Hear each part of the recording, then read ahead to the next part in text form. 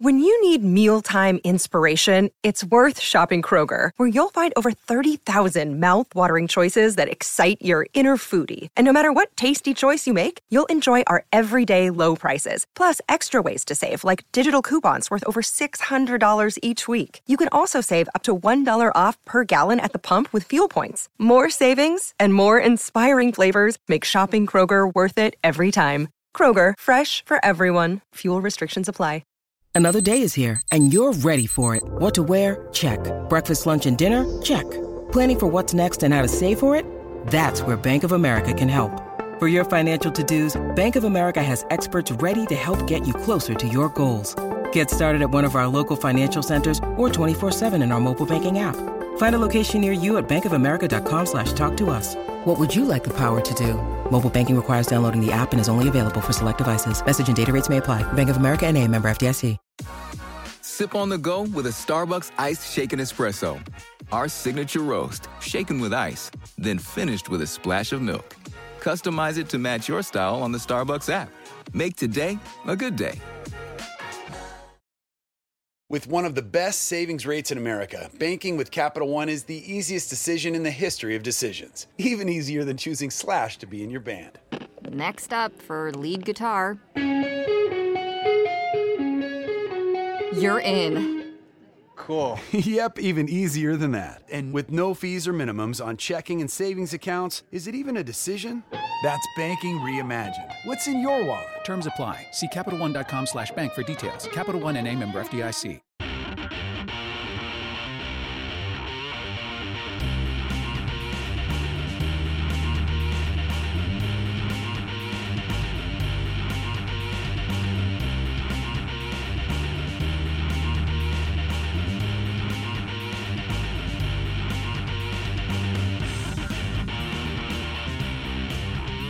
Don't listen to classic rock radio stations. It's been a minute, but unfortunately I do, because I have an extremely short commute to work, so I just leave it on. Same. Because nothing else comes in. I know that feeling.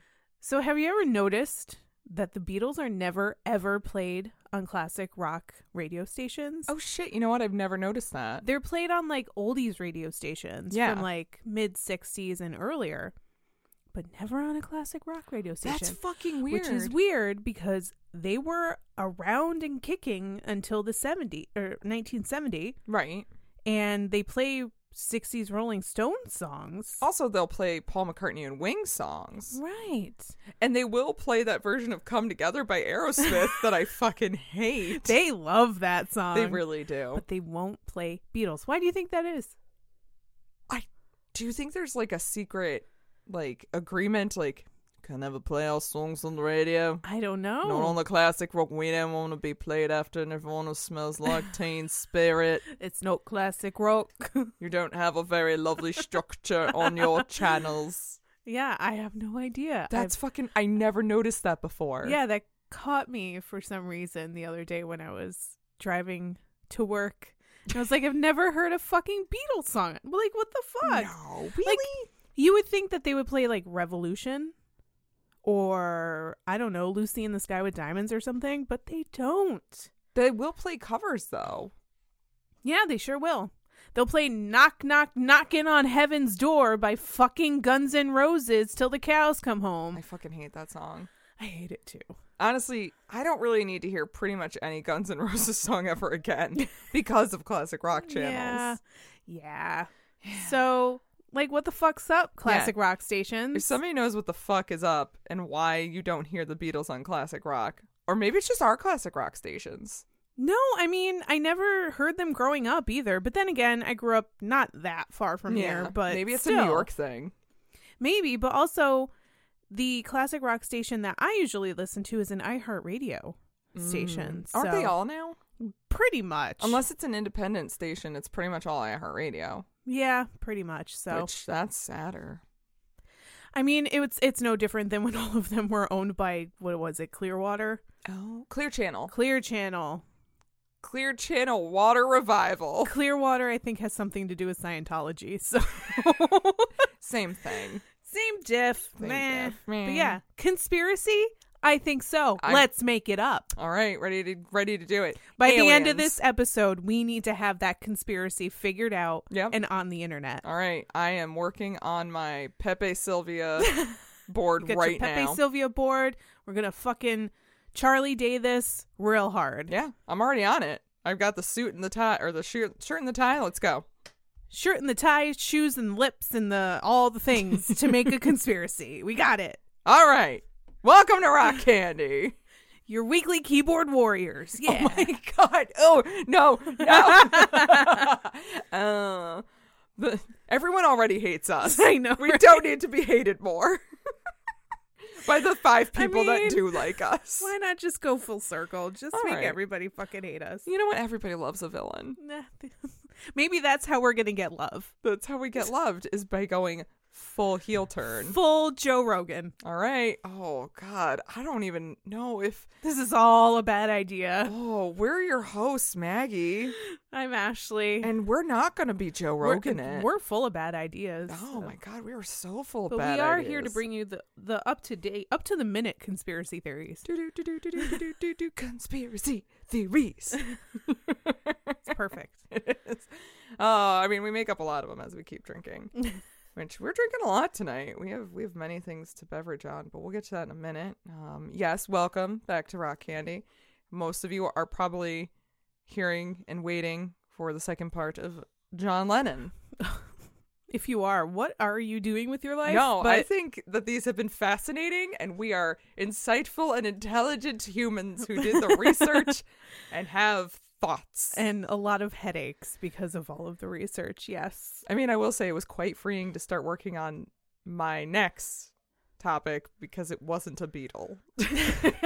Yeah, I really can't wait until The farthest thing from a beetle you could get. After this, I never want to hear a Beatles name ever again. Yeah. I don't want to hear shit about any Maharishis.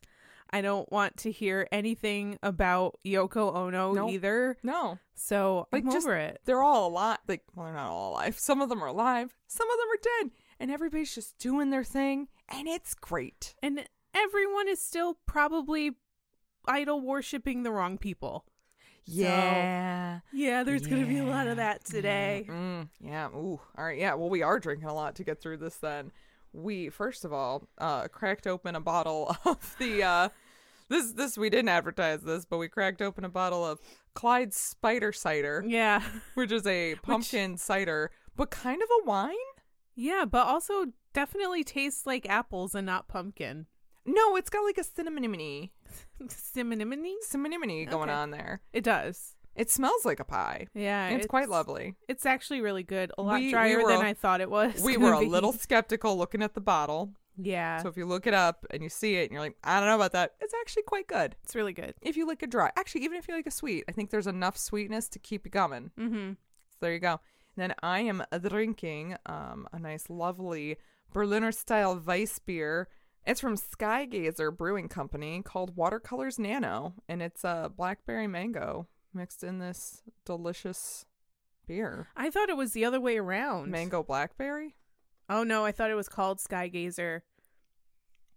And it was from a brewery called Watercolors. I did the same thing. They did the label wrong. I mean, no, it works because once I like really look at it, it's quite good. I do really like this nice fruity little beverage. So Pretty good.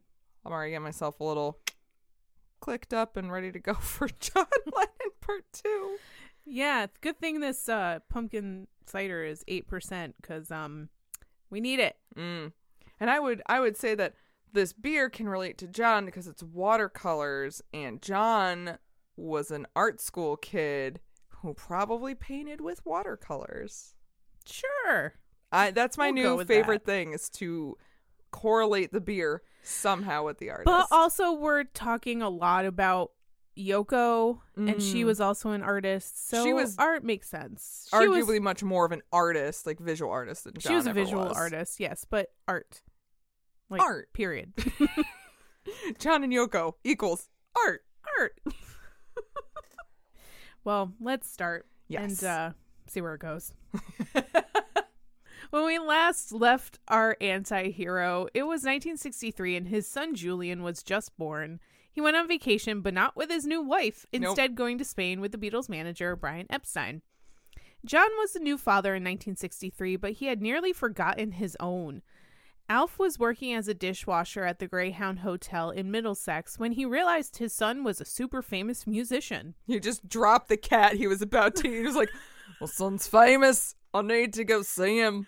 The cat he was using as a scrub brush? No, because like Alf, the alien, eats cats. I assume that John Lennon's dad, He Alf, just also had his ate cats. mouth on a cat's head, like, huh? Yes. Just run with the Sees cat's his- mouth, cat's head in his mouth still. Seeing like his son on Ed Sullivan.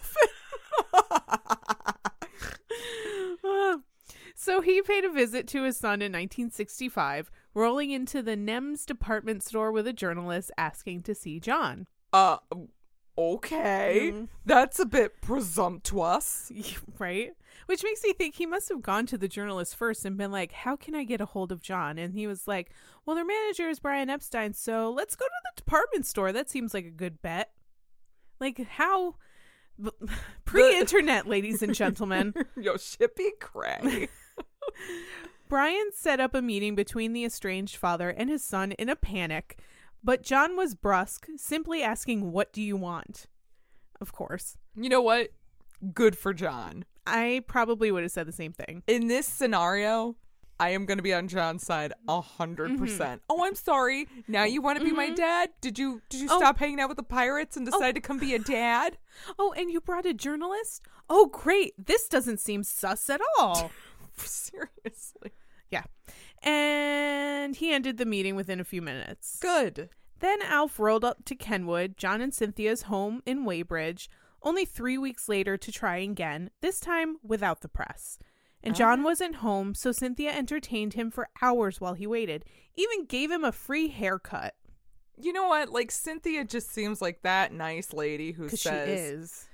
all right, you're here. I guess I'll give you a haircut. You might as well look nice when you meet your Looking meet a your bit son. shabby Yeah. to meet your son. You look like you maybe go behind alleys and look for cats. Let's clean you up a bit. You almost look like a furry alien who likes cats. He never got to see John that time, but he got a nice haircut anyway. Well, that's nice. John made an effort to connect with Alf after that, but all hopes of a father-son relationship were dashed when Alf put out a deeply embarrassing to John album called That's My Life, My Love, and My Home. Wait, what? He put out an album. What? Yeah. Was he a musician? He was.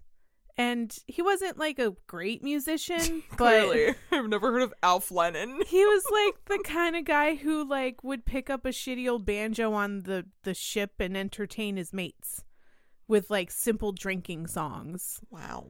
Yeah. He was the bard of the pirate ship. Yeah. All right. It was clear to John that Alf was trying to ride his coattails, so he stopped talking to him. You know what? That's really sad. It's deeply embarrassing. Like, I feel embarrassed for Alf because I'm sure it was not a very good album and everyone said it was not good. So, yeah, I can see where he'd be like, oh, so he has this album that he's releasing just after all the press is like John's reuniting with his dad.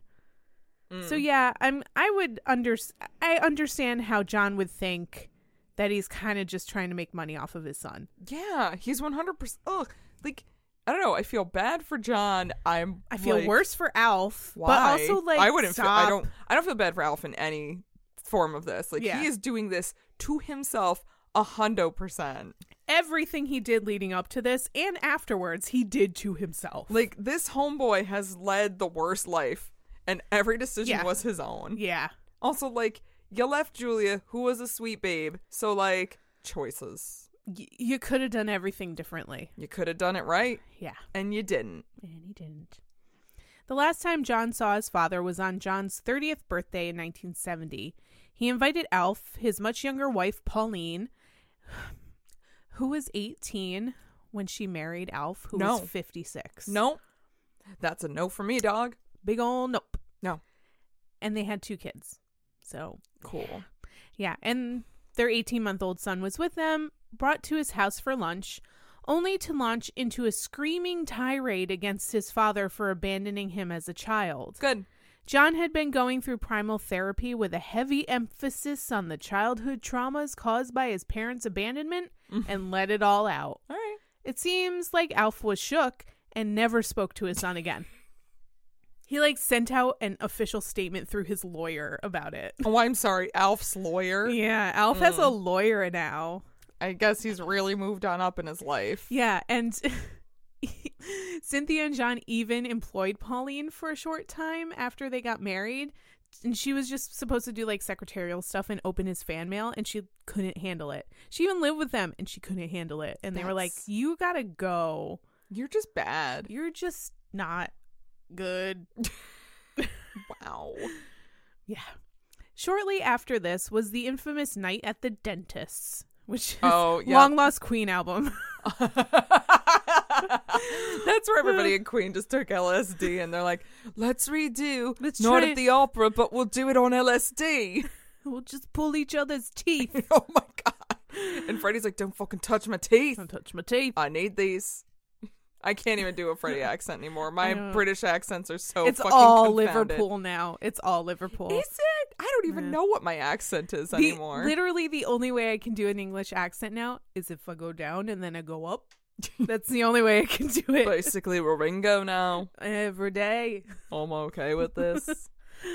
While the rest of the Beatles and their hangers-on decided psychedelic drugs weren't their bag, the same can't be said for John. And I was wrong about this when I said it in my George episode. Mm-hmm. The other guys were pretty much like, yeah, LSD is cool, but we're done with it. John was like, no, I fucking love this. Yeah, the other guys were pretty much like, I'm really cool with pot. Yeah, pot's cool. I don't really need anything else. I think they would save LSD for a nice special occasion. Right. When they were all going out on the town or something. Hey, you know what, guys? It really strikes me as a bit of a LSD kind of night. Ladies.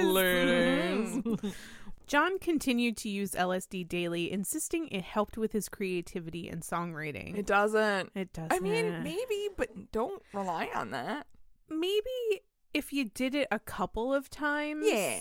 It like a weekend thing. It does tend to, for some people, it does tend to open their mind a little bit. No, it does. I'm not trying to say it doesn't. Yeah. But I also think that when you say it, I hate when you say it helps in my creativity, because then it's oh, it sounds like you have a crutch and you're having some writer's block, and maybe there's something else you should work on. Yeah. Oh, yeah. We're talking about John Lennon. Of course it's a crutch. You're right. No one in his life wanted to trip as much as John, so he was soon bringing home people that would, and those people were sketchy as fuck. No way. Cynthia was uncomfortable and worried about Julian, but even worse, John was a completely different person while under the influence. He would spend hours in a trance-like state, unable to be reached or shaken into consciousness. Oh, that's kind of terrifying. Yeah, just a little bit. The massive quantities of LSD were changing John's personality. It started out with only changing when he was taking drugs, but eventually the personality changes stuck. He went from being a pretty calm and collected dude to someone that lashed out violently at any given moment. Ooh. He would lose his temper at the drop of a hat, often screamed at Julian for minuscule infractions like making a mess while eating. Because he's a toddler. Because he's a toddler, and that's what they do. If you don't want a mess, don't have a toddler. They are the most uncoordinated things on this planet. You know what, though? Probably still more coordination than your other, crazy LSD addicted friends. Probably. It was affecting his marriage to a debilitating degree also. John thought that his life was going in a new direction with these drugs, and that place didn't include his family. Yeah, it didn't. It didn't. Because Cynthia was like, no, I don't like this. She did do it a couple times, I believe, She right? did. And she did it a total of 4 times. Mm-hmm. And every time she was like, I hate it. She had bad trips. Yeah, she was just the kind of person that had bad trips every time she did it. Also, I'm sure John was not the best person to trip with. Probably not. If you are a person who is not necessarily comfortable with it, John doesn't strike me as the type of person who's going to make you feel comfortable while tripping. Right. Arguably, he shouldn't have tripped once and let her trip instead, and he could have talked her through it. Yeah. Because if he's tripping and she's tripping, there's like zero control, Yeah. or at least like if he's babysitting her, he can kind of, you know, walk her through it and make Yeah. her feel comfortable. But this it's almost is- like John's really selfish. Oh no. What? He's like, but I No. want to have a trip too. Yeah, and also this was the mid 60s, so like not everybody realized what you kind of had to do Yeah, that's with true. LSD. Like nowadays everyone has been around psychedelic drugs long enough to be like, okay, now I'm going to have you do it. I'm going to guide you through it. You Yep. have me to hold your hand. If something's weird, I will help you. We're just going to sit in the woods for like Yep. 5 hours and you're going to love it. Yeah. But like yeah, they didn't do that back Nope. then. Sounds weird. Sounds very unlike John. Yeah. Hmm. From Cynthia's point of view, John didn't want anything to do with them anymore, and this was the beginning of the end of their marriage. But 1966 was an interesting time for John. The year started out with a huge write-up about the Beatles in the Evening Standard paper. John was quoted as saying the Beatles were bigger than Jesus and that rock and roll was going to outlast Christianity. No one in the UK really thought twice about his remarks when they were released, but then a US publication called Datebook bought the interviews and reprinted them in July. They actually chose a different quote Yeah. from John from the same interview for the front page, knowing it would rile people up. Americans, never ones to let a barely insulting mark about Christianity go without immediately reaching for torches and pitchforks, did exactly that. Once a radio station in Alabama got a hold of the magazine, they started destroying Beatles records on air and staging record burnings. For the record, Record. the quote, they had like a bunch of quotes Yeah. on the magazine cover, and the top one was from Paul. It was a quote that was taken extremely out of context and also used the N-word. But that one didn't get anybody in the American South all clutching their pearls. It was the one saying that the Beatles were bigger than Jesus. Fucking really? Yeah. That's Fucking really? Yeah, that would nowadays that is exactly still how the reaction would be in the South. In the South, yes. It Up would be here? like Alabama would 100% still have that reaction Oh today. yeah, definitely. They would not care if somebody dropped an N-word, but man, you insult Jesus. How dare you? And he wasn't even insulting Jesus. Nope, he insulted Jesus. He was just commenting about how, like, Beatlemania was so fucking ridiculous that it felt like they were bigger than Jesus. Well, and he was making a commentary that is not factually inaccurate because honestly, Christianity is dying out, but things like rock and roll, you know, Are enduring. yeah, and we are worshiping celebrities and even governmental figures bigger than we would treat Jesus now. Right. We are, and I don't think that's healthy either. I think in general, we always find that we need something to idolize. And now we are reaching this point, and John saw this back then, that we are starting to turn our idols into celebrities and musicians and actors. And also artists, martyrs for and us. martyrs instead of like just being like, yo, there's a people, and like replacing Jesus with those. So he actually, for what it's worth, He wasn't wrong. he wasn't wrong, and he was really ahead of his time with that thought. I agree. I mean, if nothing else, John was a very intelligent man and could read the room. He was extremely intelligent, and like a lot of people who are on his level of intelligence, he's also kind of psychotic or Yeah. kind of sociopathic. And I don't think he doesn't entirely use it for good. No. He knows he's extremely smart, and because of that, he knows how to manipulate people. That, and I think that he had this level of hubris where he thought he could say that, and they didn't understand America. And also, I'm sure he was not thinking that his words would be reprinted in because America. you're right. In the UK, they didn't care. They don't give a shit because some things in the UK they are far ahead of us on. Yeah. And religion is one of those things.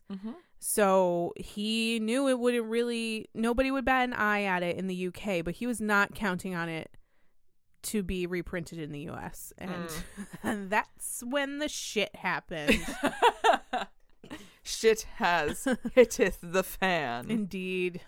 Even after John gave a half-assed apology and the media deemed the issue over and done with, protests continued during their U.S. tour. Eventually, the furor died down. However, unbeknownst to John or anyone around him, this would play a huge part in his eventual death. Oh, yeah. Yeah. But I'm going to leave that little cliffhanger right there. Yeah, we're just going to... There's a little tab on that page. Dog-ear that. You guys can come back to that in a little bit. It was also this year that the name Yoko Ono started floating around in John's atmosphere. Yoko Ono. Yoko Ono. Yoko Ono. Yoko Ono. Yoko. Yo, can we make a fucking It's ASMR? like a perfume ad. Yoko. Yoko Ono. He had heard of her avant-garde artwork and pegged her as a weird art lady that was off her rocker. I mean... Not wrong. Not wrong. He was very astute. I mean this in the nicest way. Not wrong. Not wrong, yeah. But then he went to one of her exhibitions in London. He went the day before the opening at the behest of his friend John Dunbar, the gallery's owner. Yoko had a piece called Hammer a Nail, where patrons would hammer a nail into a piece of wood, and then it would become a communal art piece. That's fun. Actually, that sounds very cathartic. He wanted to be the first to hammer a nail into the wood, but Yoko refused to allow it. After finding out who John was, because she didn't know who the Beatles were, allegedly. Good for her. She said if he paid her 5 shillings, she'd let him hammer a nail. To that he said, I'll give you an imaginary 5 shillings and hammer an imaginary nail in. Meet cute. Except it was the most obnoxious meet cute you have ever seen. Art student meet cute. I would rather hammer a nail into my own eyeball. And then they would use that as their art. That'd be a fun art piece. Yeah. John has said that was the moment that the two of them got each other. Meet cute. Meet cute. Or like meet barf. Barf cute. Later, Yoko found out John took a bite out of her apple exhibit, which infuriated her. That is really fucked up. Why would you But do it's that? kind of funny, though, in a way, because like her apple exhibit was just an actual apple sitting on a pedestal, and it just said apple. That is kind of funny, actually, then that he did it. And he just like walked by, like half walked by it and stopped, went back, looked at it, took a bite out of it, put it back, and walked away. This is the most art student meet cute. You're right. I hate it. I hate hate all it. of this. I I hate- hate all of this. I hate this story. I hate it. This is the worst part. I never want to come back to it ever again. I fucking hate this. Once I'm done with this, I'm leaving the Beatles and we're divorcing. All right. I'm done. You heard it here first, folks. Ashley is divorcing the Beatles. Nevertheless, Yoko started calling John. She sent him letters and regularly showed up at Kenwood looking for him. But whenever Cynthia questioned why she was around, John insisted she was just a crazy starving artist looking for money. I mean, no offense, but that's a believable excuse. It is, but he was definitely trying to fool himself and Cynthia, but not doing a very good job. No. Everyone's like, we all see right through you, right? You fucking Yeah, lying. but like this was also kind of the beginning of the end of his marriage, and I think he didn't want to be in it anymore, so he was kind of trying to get caught and have Cynthia be like, fuck you, I'm done with this. But she didn't do that. For both of their ends, I can say sympathetically, when you are getting to the end of a marriage and you know it's the end, you don't want to admit it. Yeah, but you And don't care anymore. And you do everything you can to try to act like nothing's wrong until like one day you're like, oh God, everything's wrong and this was not right. Yeah. So I understand where they're both coming from here. Yeah. And I actually feel kind of bad for both of them because it's a shitty situation to be stuck in. It is. The Beatles and their partners went to Maharishi Mahesh Yogi's ashram in 1968, and it was a mess from the start, as we have discussed. Time and time again. Cynthia knew their marriage was failing, and throughout the entire trip, John ignored Cynthia. She was hoping this would be a fresh start for them, but John's ice-cold demeanor and aloofness was the nail in the coffin. And I believe throughout this trip, he actually really missed Yoko. Yeah. Turns out that the entire time they were in India, Yoko was sending letters to John. Mm-hmm. He was like waking up early and going out for a walk, but he was going to the post office to get letters from Yoko and send some to her. Oof.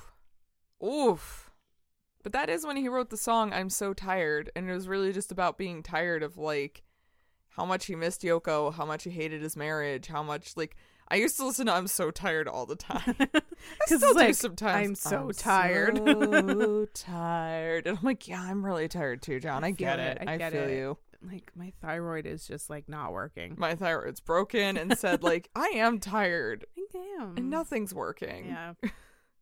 Upon returning home, John didn't even try to hide it. He was in a relationship with Yoko. Yup. They had been talking the entire time they were in India, and now Yoko was coming to Kenwood. While Cynthia was on vacation in Greece, John invited Yoko to their house. They recorded music in the attic, which would later become their Two Virgins album, and then had sex afterwards. Rad. Cynthia came home the next afternoon and found John and Yoko sitting in their sunroom, Yoko wearing her bathrobe, Nope. staring at each other in kind of a trance. When John finally realized she was in the room, he just said, "Oh, hi." Oh, hello, Cynthia. "Oh, Nice hi, to see Cynthia." "Oh, hi, Mark." That is bullshit. I did not sleep with... I slept with her. I fucking slept with her a lot. In our bed. Yeah. All over this fucking house. Ugh. Cynthia stayed with Jenny Boyd and Beatles hanger-on Magic Alex after fleeing Kenwood in tears. Then Magic Alex compounded a terrible event with even worse bullshit by attempting to seduce Cynthia, who rebuffed his advances. Who asked you, Magic Alex? First of all, is Magic his real name? That's what they called him. He has, Does he think he has like a magic dick? well, Is he a magic man? he was kind of an engineer that would build these light boxes that John really liked to look at when he was tripping on LSD. Ugh. So the Beatles kind of brought him in as like kind of just like a fucking tinker box maker. Tinker, Tailor, Soldier, Spy. I wouldn't give him that. I would. That movie's boring. Was he a magic man? Not even that good. That's really what Annie was singing about, wasn't it? No. No, she was singing about good dick. Yeah, she was singing about good dick. So I'm assuming this guy does not have good dick. I just really hate this guy. Yeah, he's kind of awful. Yeah. And he was pretty much just around to do all the bullshit, like, dumb tasks for John. He was a bullshit task rabbit for John. Bullshit task rabbit. Yeah. And really, nobody fucking liked him. I don't even know why he was there. And then he's like, Cynthia, sleep with me. And she's like, what the fuck? No. Yeah, he was like, I've always been in love with you. And she's like, what the fuck are you talking about? I'm going to bed. Fuck you. Do you think I can really handle this mentally right now? Go fuck yourself. Yeah, and then he like came into the bedroom while she was trying to sleep and tried to fondle her. And she's like, get the fuck off me. Nope. No. Yep. No. Nope. Yep. No. Yep. Yeah. She went back to Kenwood a couple days later, determined to hash things out with John. And John and Cynthia agreed to try and work things out, but then Cynthia goes on a trip to Italy with her mother. When she got back, she was handed divorce papers drawn up by John. He was suing her for divorce on the grounds of adultery. What? With Roberto Bassanini, the son of the couple that owned the Italian hotel she was staying at. What? Yeah. Capital B balls. Yeah. On this motherfucker. Yeah. Wish a motherfucker would. The hilarious thing is that when she was in Italy, she pretty much just stayed at this hotel with Julian and her mother. But the hotel was owned by people that were good friends of them, of the Beatles and of Cynthia. And Roberto was their son, and he agreed to escort her and another girl that she made friends with in the hotel out on the town. Nice. When they came back, Magic Alex happened to be there. Why? What? Oh. Who? Why? Who Imagine- asked you? Who asked you to come along, Magic Alex? Who asked you to bring your bullshit here to Italy? And he was like, John's going to divorce you. I'm here to tell you, I'm here to do such a good deed and tell you that John's going to divorce you. So now can I climb in bed and fondle you? Basically. Oh, fuck you. I hope he got hit by a bus. I don't know And what lived. happened to him, but hopefully. So yeah, to Cynthia, it was pretty clear that John had her followed while she was in Italy. And she claimed she never cheated on John and assumed John also got Magic Alex to seduce her the day she found him and Yoko in their house. Because he wants to have this guilt-free divorce where he can be like, I've blatantly cheated on you Yes. with Yoko. But you cheated on me first. Yeah. And she didn't. And Yeah. he knew she didn't. So he tried to have Magic Alex fuck her. And then he could say, well, you fucked Magic Alex. Which no one's gonna fuck Nobody. someone named Magic Alex. No, nobody believes that. Magic Alex is that guy, like, when you're hanging out with a huge group of friends, like, maybe like college, post-college, and he's always trying to get some, Yeah. but he never does because his name is Magic Alex. Yeah. Yep. I fucking hate this. Yep. John's And then- a piece of shit. And then Magic Alex was probably in Italy the whole time following her and just happened to be there when she got back from her outing with Roberto and was like, he's going to divorce you, girl. So you should let me crawl in the bed and fondle you. You goddamn. Yeah. I hate everyone right now. I'm so mad.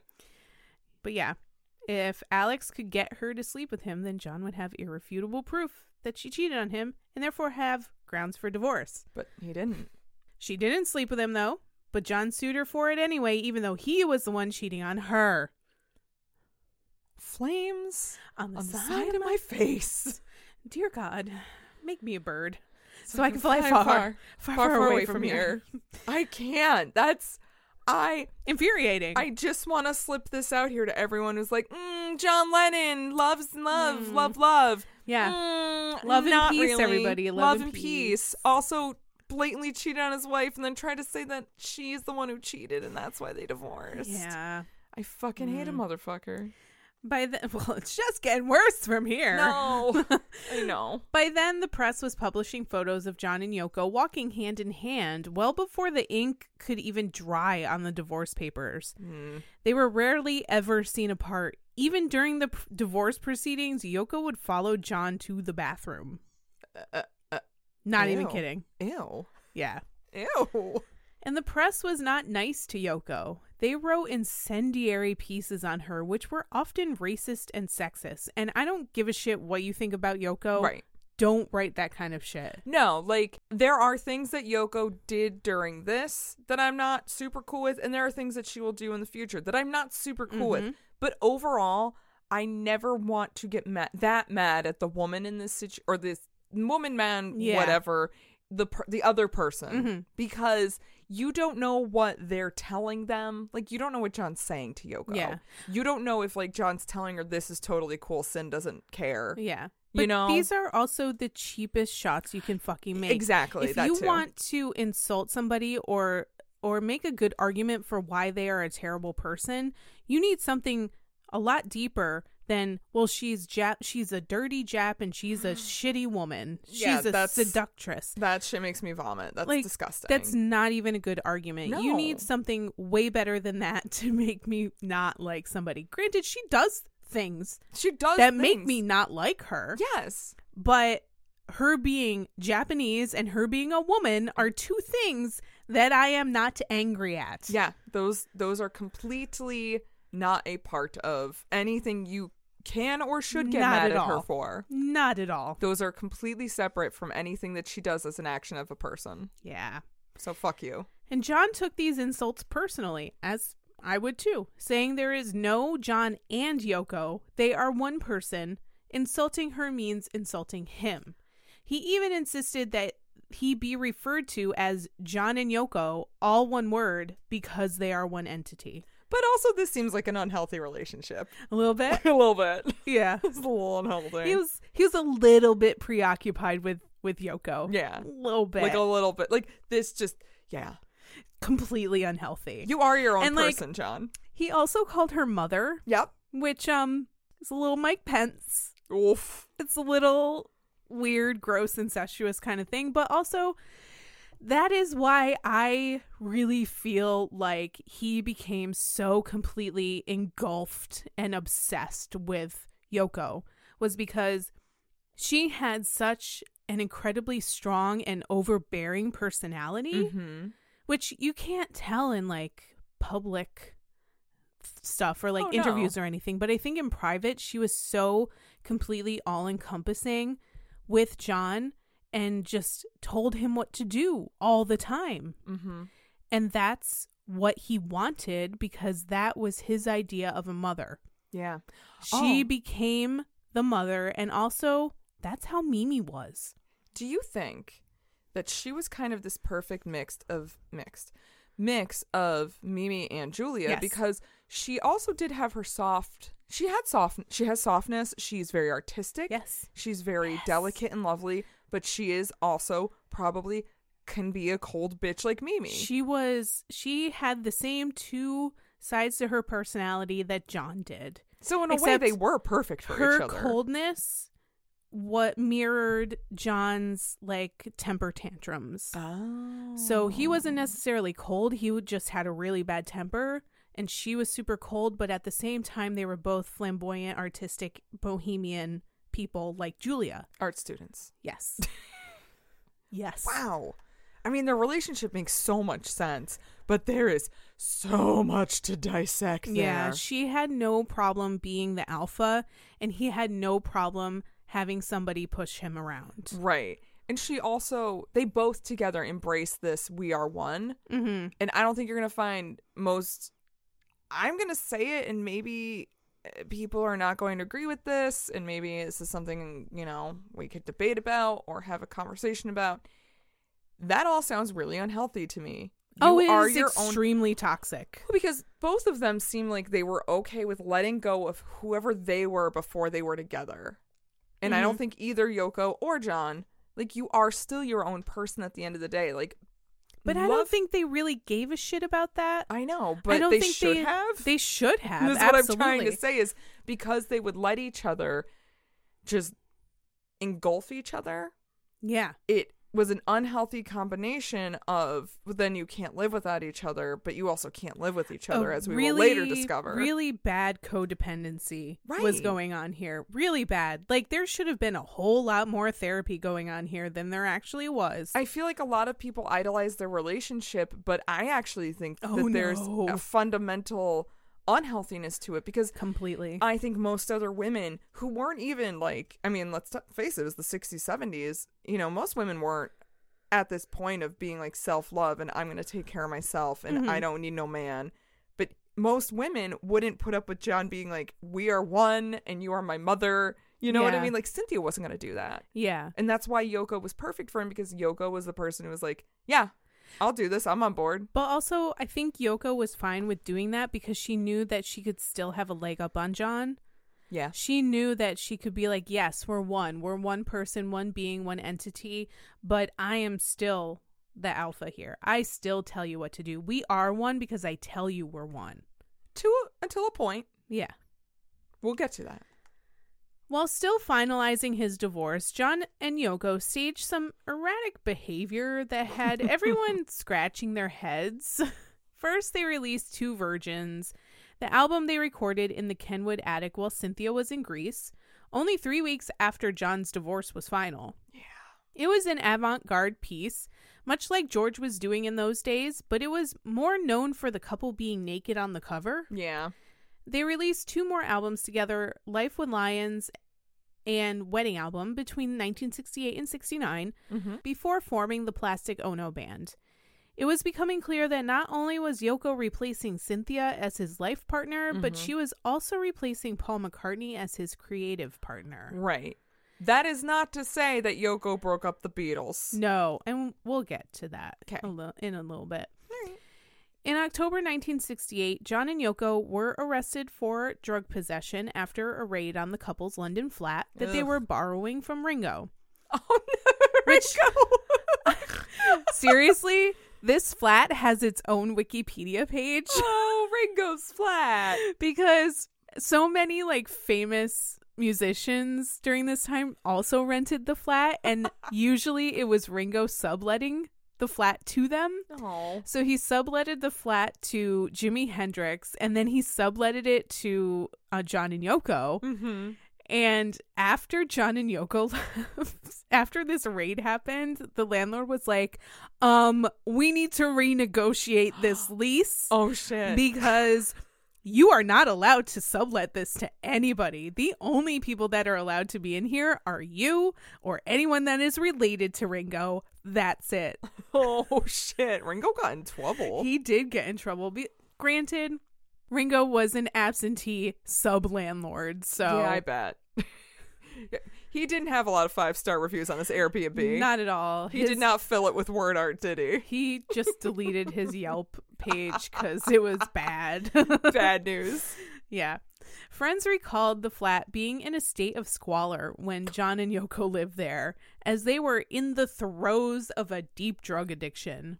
They were living on a, quote, diet of champagne, caviar, and heroin, despite the fact that Yoko was pregnant. So 0 days without heroin. Thank you.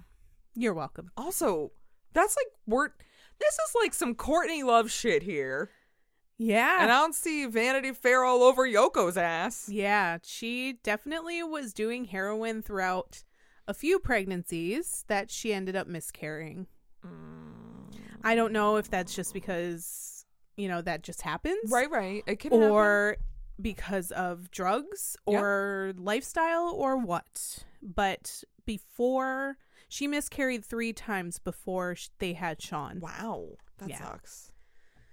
Cynthia recalled seeing John during this time and being alarmed at his appearance. He was gaunt, exhausted looking, and nothing like the man she'd been married to. This was also when the Beatles were recording the White Album, which was fraught with arguments so fierce that they went from the silent treatment to fistfights. Oh. So yeah, back to the raid.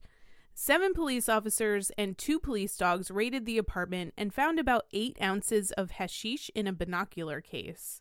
Again, I still don't know if is that a lot? Is that a little? That's a bit. That's quite a bit. It's a bit. Yeah. All right. I think now in New York State you are allowed to possess up to 1.5 ounces. Maybe 2? Oh, maybe 2 ounces of marijuana. Either way, 8 must be a lot. Yeah. I'm going to say it's a bit. Math. I don't know. It's really just math. I have never seen any of these drugs in my life. No, I've seen pot. No. Both were charged with possession, and John was also charged with obstruction of justice. He had panicked when an officer banged on the back window during the raid and for a minute refused to open the window. That charge was dropped when he pleaded guilty to drug possession, which also let Yoko off the hook. Oh. And shortly after the incident, she miscarried. That does suck. It does. For them. That is not an easy thing to go through at all. No. In February 1969, Yoko's own divorce from Anthony Cox went through. Yes, she was married when she met John. Yep. And had a daughter named Kyoko Cox. Yep. And John was actually her 3rd husband. Yep. Within a month, John and Yoko flew to Gibraltar and got married, then went to Amsterdam and staged their famous Bed-In for Peace. Sure. You remember that? No, I do. I always roll my eyes at that. I'm like, yeah, that's right. Yeah, because celebrities can lay in bed for a weekend for peace, and who get like this was a protest against the Vietnam War. Sure. I'm sure you really made a lot of hearts in the government move through this. Yeah, like these rich pieces of shit are like, what can I do to protest the Vietnam War? What can I do to change hearts and minds and policies and get the troops back home? I know. I'm gonna lay in bed. It's the dumbest. Are you fucking kidding me? Like, completely. The most privileged thing you can possibly fucking do. And just ignorant? Yeah. You know? But in 1969, everyone was like, yeah. Yeah, even power nowadays, to the people. some people look at that and I'm like, no. No. Yeah, a lot of people now are just like, that's how you stage a protest. No, it's not how you stage a protest. That's not. You want to stage a fucking protest? Go out in the streets with the people who are suffering. And even if they were like, we're just raising awareness. What are you awareness of? What? The Vietnam War? Everyone knows the Vietnam War is fucking going on. What are you doing to help? You're just raising awareness to your crazy ass. Yes. You're just getting promotion because you have music coming out. Yeah. That's all you're doing. Yeah. Anyway, the stunt was filmed and they gave interviews promoting peace and protesting the Vietnam War. They held another in May 1969. They initially wanted to stage it in New York, but at the time, John was not allowed in the U.S. because of the drug conviction. Yep. Instead, they went to the Bahamas, but after one night in the Bahamian heat, they upended everything and moved to a hotel in Montreal. Did these bed-ins do anything? That's debatable. No, it's not. They didn't. They didn't do shit. anything. Like, I will tell you the answer right now. No. Nothing. No. Yeah. No. Throughout the last couple of years of the 60s, John and Yoko spent a lot of time promoting the idea of peace. While doing their bed-ins, they recorded the song Give Peace a Chance, which became a pretty big hit and was adopted as an anti-war anthem. When the bed-ins were complete, the newlyweds bought Tittenhurst Park. Tittenhurst. That's funny. Literally kept writing Tittenhurst. But Tittenhurst. Tittenhurst. But Tittenhurst Park is a 72-acre estate in Ascot. If you can imagine the Imagine video, they filmed that at Tittenhurst. Ugh, I hate how much you just said imagine. And also, Ringo bought it eventually. He did. They only lived there until like 71. Yeah, they did not live there very long. And Not then at Ringo's all. like, well, guess I'll buy it if you're selling it. Yeah. And then Ringo sold it to like the Prince of the United Arab Emirates or something who like bought all the rhinestones and decorated the entire thing. Ringo was jealous with how many rhinestones were up there. Oh my God.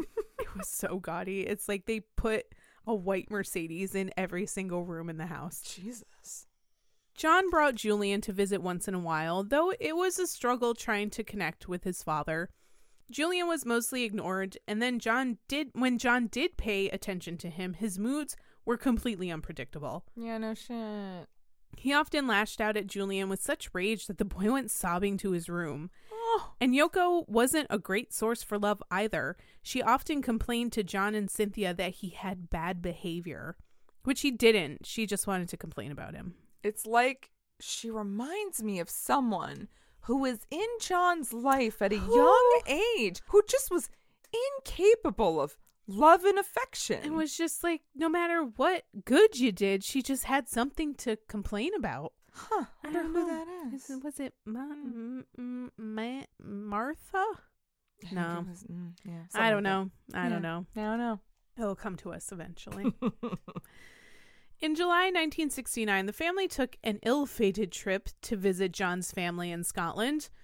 On the way back, John, a notoriously bad driver, drove there. He didn't even get his license until 1965 and then like barely drove after that, but thought it would be a great idea to drive his family to fucking Scotland. Okay. He drove their Aston Martin into a ditch, injuring nearly everyone on board. Julian was sent to John's Aunt Mater's house while he and Yoko recovered in the hospital, but they neglected to tell Cynthia where her own child was. I mean, am I actually surprised? No, I'm not actually surprised. They didn't call her to tell her what happened. She found out about it from the news on the TV and then just took a flight to Scotland and was like, where's my fucking kid? And when she got to the hospital, they were like, oh, he's up with Aunt Mater. And she's like, you could have fucking called me. But no, they didn't. It's almost like John is a rad dad. He might be a rad dad. John? You might be a rad dad if. Yeah, right. This is going to turn into Jeff Foxworthy real quick. Oh, boy. Oof. The car accident halted John's return to London, which also delayed his return to the studio to record Abbey Road. But once he was back in the studio, he insisted Yoko was with him. Mm-hmm. Yoko was pregnant at the time, which she later miscarried. So John set her up in a bed in another room with a microphone attached so she could convey her opinions on whatever they were recording at the time. Nope. No. Just no. No, like in any scenario of your life, this isn't okay. Who said it was okay? Yeah. Why didn't anybody be like, I'm not comfortable with this? I feel like they were all just looking at him like, dude, no. But granted, like, if he was as, like, unpredictably violent, I guess, as everybody said that he was at the time, maybe they were scared to be like, John. I wonder if it was scared. I think it was more of a, you gotta pick and choose your battles with John. And also, I don't want to fucking fight. I don't want this to turn into a thing. They were all so tired. So tired. Yeah. So this sounds horribly invasive and adds to the Yoko broke up the Beatles myth. But that's exactly what it is, a myth. Yeah. Yes, the Beatles did have a no wives or girlfriends in the studio rule. Yeah. And they were pretty sick of her being there. Yeah. However, no one seemed too upset or too bothered with Yoko's presence to put up much of a fight about it, or like we just said, pick your battles. And I imagine I put this more on John than I would put it on Yoko. Because John can say no. Yeah, and John knows the rule. And also, like, how much do you think Yoko said, I want to be there, as much as John probably said, I want you to be there? Yeah. I'm putting a lot of this on John. I'm not really going to put it on Yoko. No, and I'm not going to put it on the other Beatles either. I'm putting this on John. Yeah. It's like John has some problems that he needs to work through, and he's not working through them properly. He's working through them in a codependent manner. Yes. His problems are being transferred onto Yoko. Okay. Have you seen pretty much all of the Golden Girls? No, I haven't. There was I've an seen like a handful. There was an episode of Golden Girls when Stanley, Dorothy's ex-husband, was going through therapy, and he was transferring all of his emotions and his problems onto a traffic cone that was dressed like a monkey. So at this point, John is Stanley, and Yoko is a traffic cone. Oh, now I just feel bad for Yoko. In a way, I kind of do too. But at the same time, it seemed like she kind of was here for it. She encouraged John to be dependent on her. I have very mixed feelings about Yoko. I don't dislike her. She's a very complicated lady, and I have lots of emotions. Yeah. See, I'm doing it too. Do we need a cone? We need an intervention or something. We need a Beatles-vention. Jesus Christ, after all this. Seriously. Okay, but anyway, let's not go that crazy. But yeah, it's just like that episode of Golden Girls. I think that by the end of the Beatles, no one wanted her around anymore. Right. But overall, the biggest issue was John's erratic behavior and drug use. Yeah. At this point, the LSD use and heroin abuse had fundamentally changed John as a person. So was he injecting? As far as I know, yes. Oh my God. But I don't... They weren't like full-blown heroin addicts like you picture. Which is weird. Which weirds me out. Because at that time, if somebody was into heroin, like, think about it, like Hendrix or Janis Joplin. They were like declining quickly. And they were addicted. Right. So from everything I can understand, they were not that addicted and they were not that bad. Okay. Like, they did heroin probably once in a while. Heroin was their, like, this is the Friday of the month where we're going to do heroin. I think they did it more often than that. They probably did it like once a week. But they Saturday, let's do heroin. Yeah. But they weren't spending all of their time consumed by where are they going to get heroin? When's the next time they're going to get it? When can they do it again? Like that. Like, so weird. Other drugs were more important. Right. Like LSD. Like LSD and coke and weed and stuff like that. Interesting. Yeah. But at the same time, like, it still visibly affected them. Of course. You can't like just do heroin once a week and be like, I'm fine. Yeah, right? Yeah. He was jovial one minute and a tyrant the next, and he treated his family much the same. Abbey Road was the last Beatles album to be recorded, as John had quit the band in early September 1969. Yeah, he did. Before Paul's announcement, Yeah, it was. the Beatles manager Alan Klein persuaded John to keep his departure quiet, but in April 1970, Paul publicly announced he was out of the band. John was pissed. I'm sorry. Really? Yeah. Really, John? He was literally pissed. He wasn't mad that Paul left, but that Paul got all the credit for breaking up the Beatles. I know. And John thought he used his announcement to sell his solo records. No, Paul used his announcement to say, I'm really fucking sick of this shit. To say, Alan Klein's this a is fucking bullshit. asshole and I'm going to leave the fucking band. You know, we've been broken up for like 7 months at this point. Yeah. But here we are. I'm breaking up. I'm leaving. I'm over this shit. But John was mad. He got the credit for breaking up the Beatles. Oh, that's not fair. He's and then just everybody trying to was like, sell but his record." Yoko broke up the Beatles, so John could never have the credit for it. And it's, you know what, honestly, the fact that he wished he had the credit makes me more angry at everything. Yeah, but it also tells you a lot about John's personality. Oh, yeah. And meanwhile, it also proves to us George and Ringo are the best. Yeah, 100% They're just sitting George over there and like, Ringo are the best. Fucking whatever. I'm going to go do something. This fucking guy. And then George is like, well, sleep with your wife, Ringo. And Ringo's like, what? And he's like, nothing. And then Ringo's like, okay. We'll still be friends, though. With the fucking Beatles! Oh my god! Yeah. John would continue to be bitter about this whole thing for years. Yep. Writing many songs, including How Do You Sleep, which clearly targets Paul. Yep. As we discussed in the Paul episode, he took a lot of cheap shots at Paul that actually have no grounds of anything. Yeah. But George took some shots at John. Right. Also, which is fucking hilarious. Listen to Waiting on You All. The first 2 lines are top-notch dry humor. Thanks, George. The bitterness spilled over into press that John did in the early years after the Beatles disbanded. According to Cynthia, John seemed, quote, increasingly self-obsessed, and he spared little thought for the feelings of those who had once been close to him. He seemed so intense and took himself deadly seriously, too, which wasn't the John I had known. You can see this in many interviews the couple did in the early 70s, and John rarely did an interview without Yoko. She would not let him go to the bathroom alone. Exactly. I highly doubt he can interview alone. Which is interesting because I rarely ever heard her speak. I don't think I really even know what Yoko's voice sounds like, aside from that, like, weird... Oh, no. That weird video, like, he and Yoko substituted for some talk show host for, like, a week. Oh.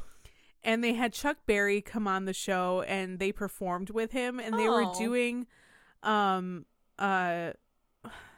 older blues song. I think it was called Memphis, Tennessee, or something like that.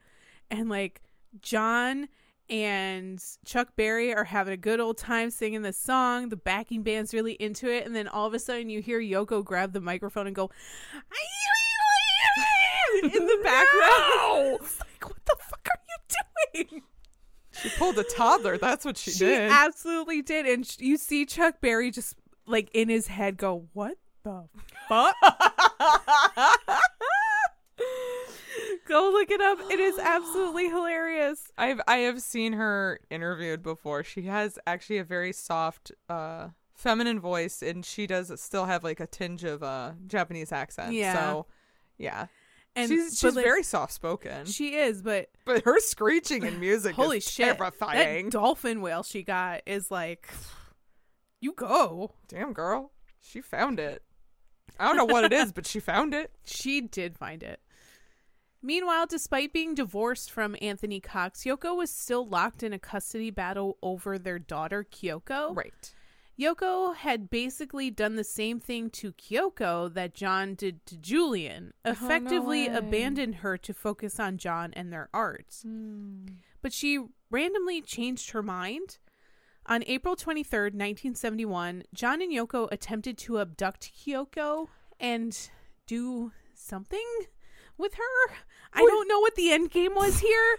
Like, but own her? I don't like know. Have her as a child? Like, you adopt don't her? have custody. You are two of the biggest names in the world. You are constantly followed and watched. What did you think you were going to do with her? I don't understand what the end game was. They were probably really high when they came up with the idea. Probably, because it sounds, the way this all worked out sounds like the plan of two people that were just high out of their minds and had no idea what they were doing. Well, shit. So, yeah, even in my notes, I said, I have a feeling this plan was hashed out during a drug binge and never fully thought through. Speaking of hashed out, waka waka.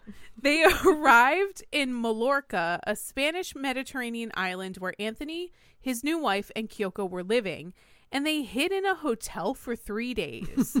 While Anthony and his wife were busy meditating, ironically, with the Maharishi Mahesh Yogi, This the same fucking guy. guy. This motherfucker right here. This motherfucker right here.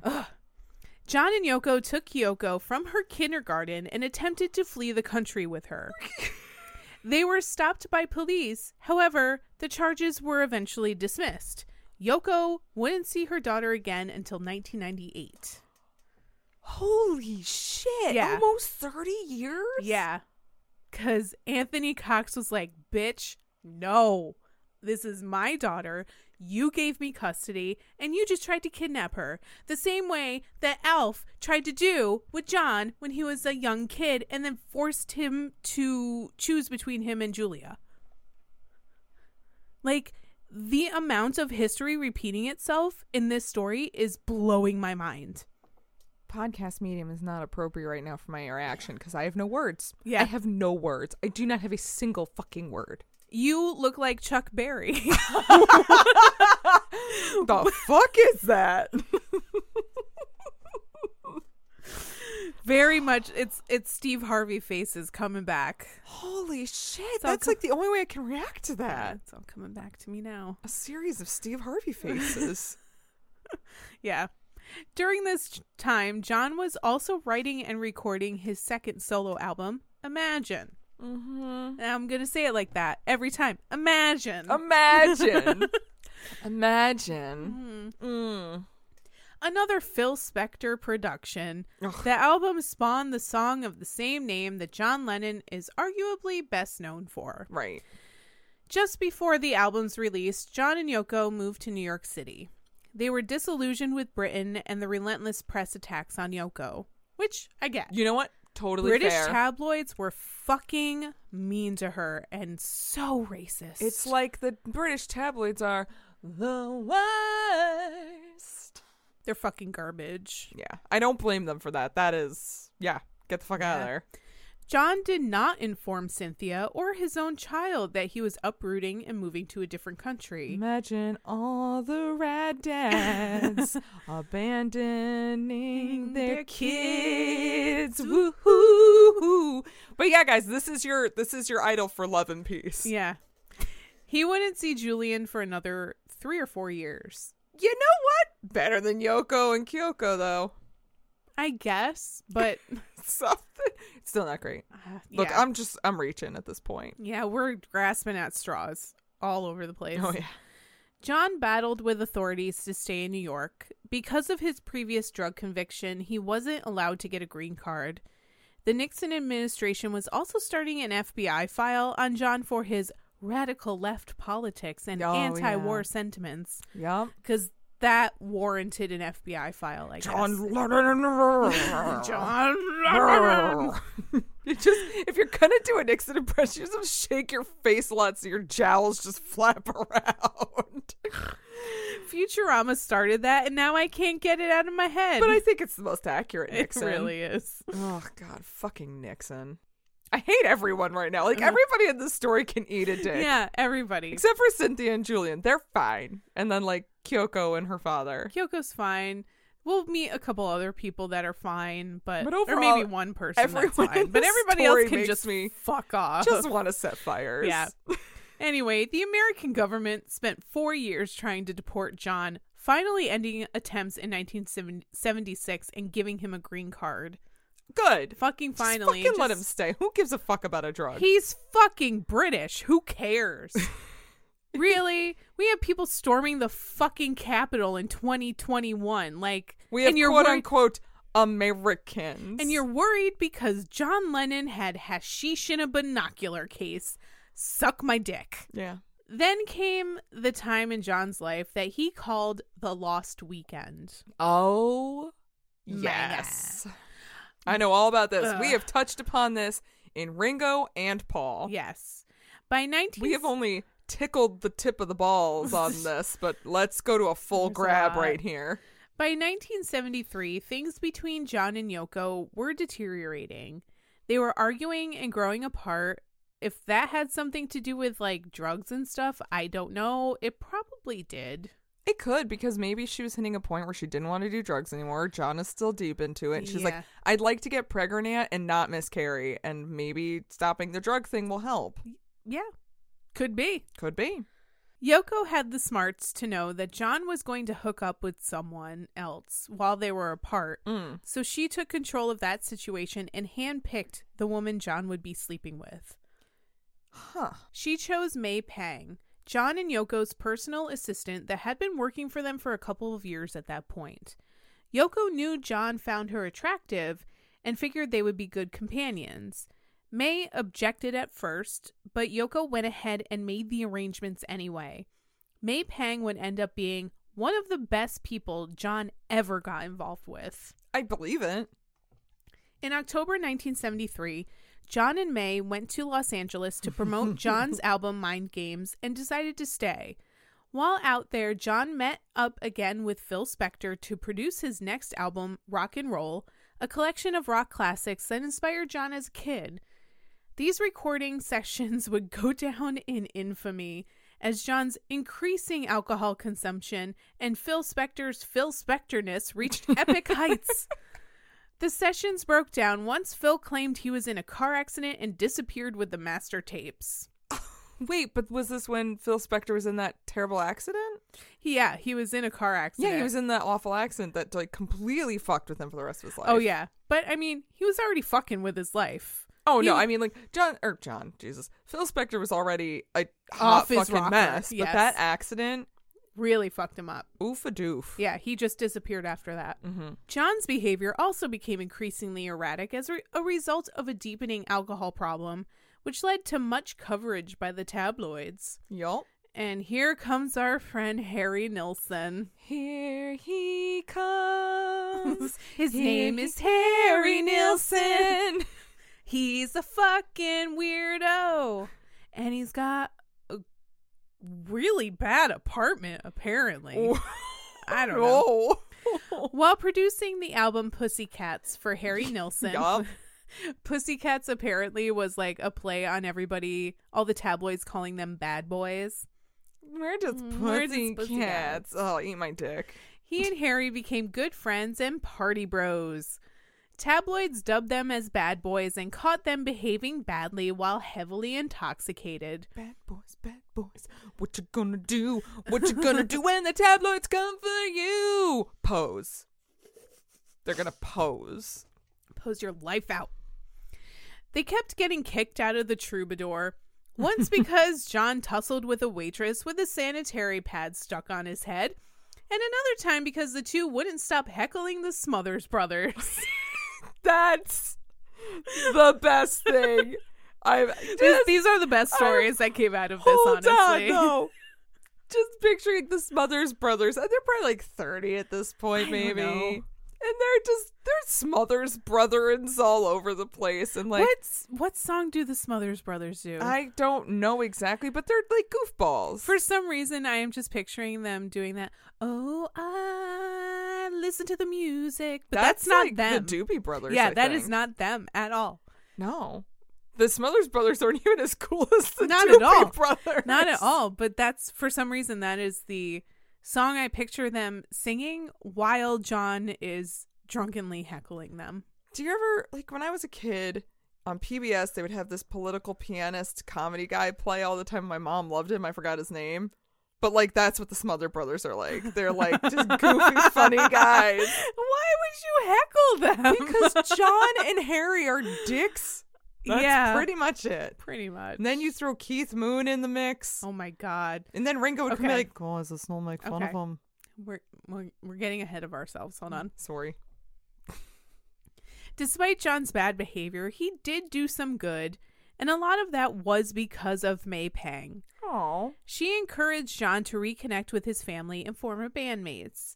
He reached out to Julian and reestablished their relationship, and Julian often visited John and May in LA and New York, recalling that some of the best memories he has of his dad was when he was with May. Oh. During this time, he saw that Julian was a budding musician himself, so he gave him a guitar and taught him chord progressions. Oh. Like, May is a fucking saint. Love her. We need more fucking praise for May. Seriously, I wish that she and John stayed together. Things would have been infinitely different. Yeah. Wow. It's like she was healthy for him. Oh. What? No, John can't have anybody in his life that's healthy for him. Clearly. He also mended things between him and George and Paul. Yep. This reconciliation resulted in the one and only recording session between John and Paul after the Beatles split. So May rented out a beach house for her, John, Harry Nilsson, Ringo, and Keith Moon to live in while they recorded Pussycats. Yep. Just picture that in your head for like a hot second. All alcoholics. It's just a bunch of alcoholics. And poor May Pang is just like, I tried to do my best. Oh, May Pang, you did do your best. It's just like, that's a party house. Holy shit, is that a party house? And you know she's picking up all the beer bottles. Oh, yeah. She's the one cleaning up after everybody. She's cleaning up all the barf. Ugh. So much barf. And making them all sandwiches in the morning. Be like, you need some bread. You need to soak up all that alcohol. Like 20 McGriddles. Drink some fucking water. There was no McGriddles back then, but I just want to imagine that like May Pang was like, there's a bag of McGriddles on the fucking table. You're like, what the fuck is McGriddles? Don't you fucking touch that orange juice till you have some fucking water. Yep. Like, you guys need to hydrate. Yep. Yeah. Harry, get that fucking whiskey out of your hand. Did you drink your glass of water? She just goes up and slaps the bottle out of his hand. You can have your whiskey when you drink your water. Pick it up off the floor. May Pang, you're a fucking hero. I really believe she was. But the point of them all sharing one house together was so they could all get to the studio on time. But they were partying so much that recording sessions broke down anyway. Yep. The chaos followed them home, and at one point, John attempted to strangle May after he misunderstood something she said. He only relented after Harry Nilsson physically restrained him. Oh, no.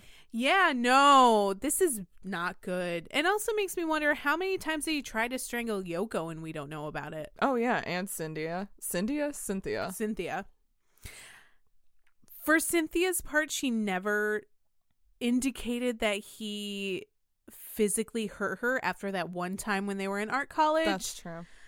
But I kind of want to be like, did you really want to talk about it? Maybe she just wanted to keep it quiet because she knew people would be angry about it. Right, but I could also see Yoko, like, having been physically assaulted and, like, just not talking about it. Yeah. Because she'd want to protect John. Exactly. Jesus. All right. This stopped being cute and fun. Yeah, this ain't cute no more. It was obvious this was not a good living situation, so May and John went back to New York to finish the album. John stopped drinking, refused to take calls from Yoko, and they rented a penthouse apartment in Manhattan where they apparently saw UFOs from their balcony and they even started looking for houses to buy together. Oh. They put in an offer on a house in February 1975 and made plans to visit Paul and Linda McCartney that same month. But the day before they were supposed to leave, Yoko and John met for the first time in a year and a half. It seemed Yoko planned a ruse, telling John she found a cure for his smoking addiction. Which is just so weird. Right. Like, after not really talking to her for like a year, she's like, hey, I can figure out how to stop you smoking cigarettes. Sure. Why don't you come by? He never returned to the home that he shared with May. Oh. Which is so heartbreaking. Like, John, come on. John, you were right there. You were right there. You were so close. So close. Just having like a healthy, functioning relationship with someone. Yeah. May saw him a few days later at a joint dental appointment that they apparently already had scheduled. Okay. And he, for some reason, showed up to it, actually. But he showed... Teeth are important. They are.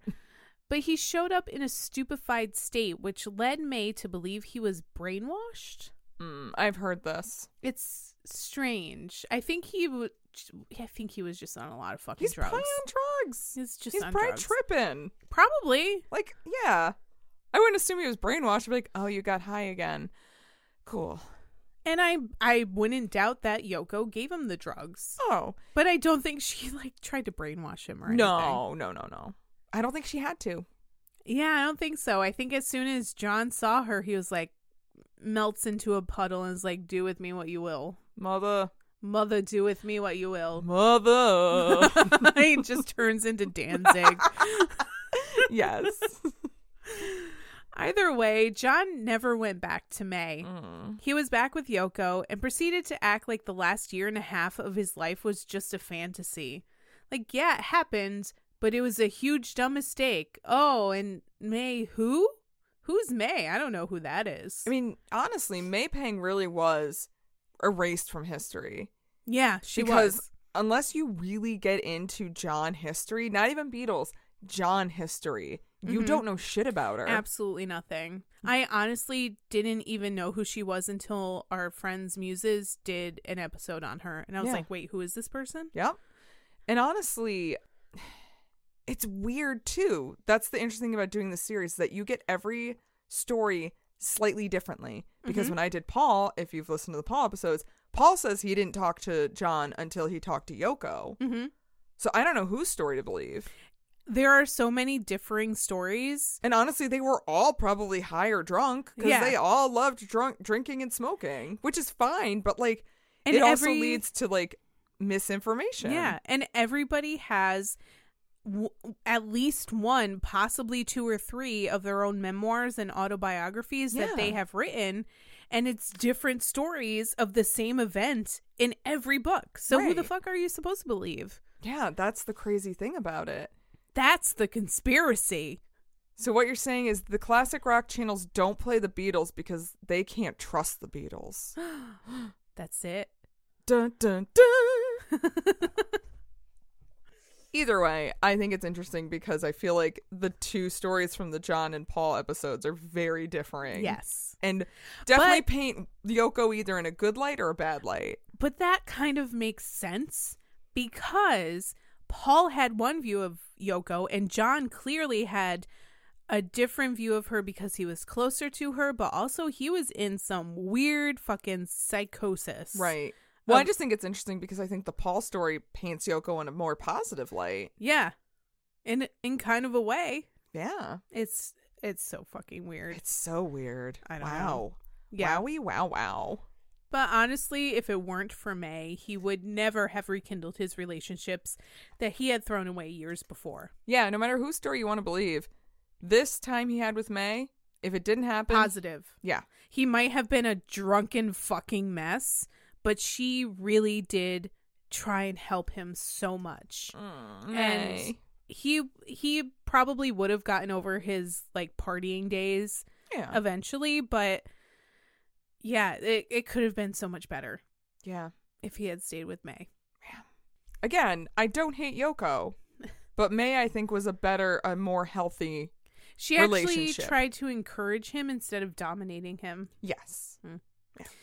Back in New York, Yoko became pregnant with John's second child.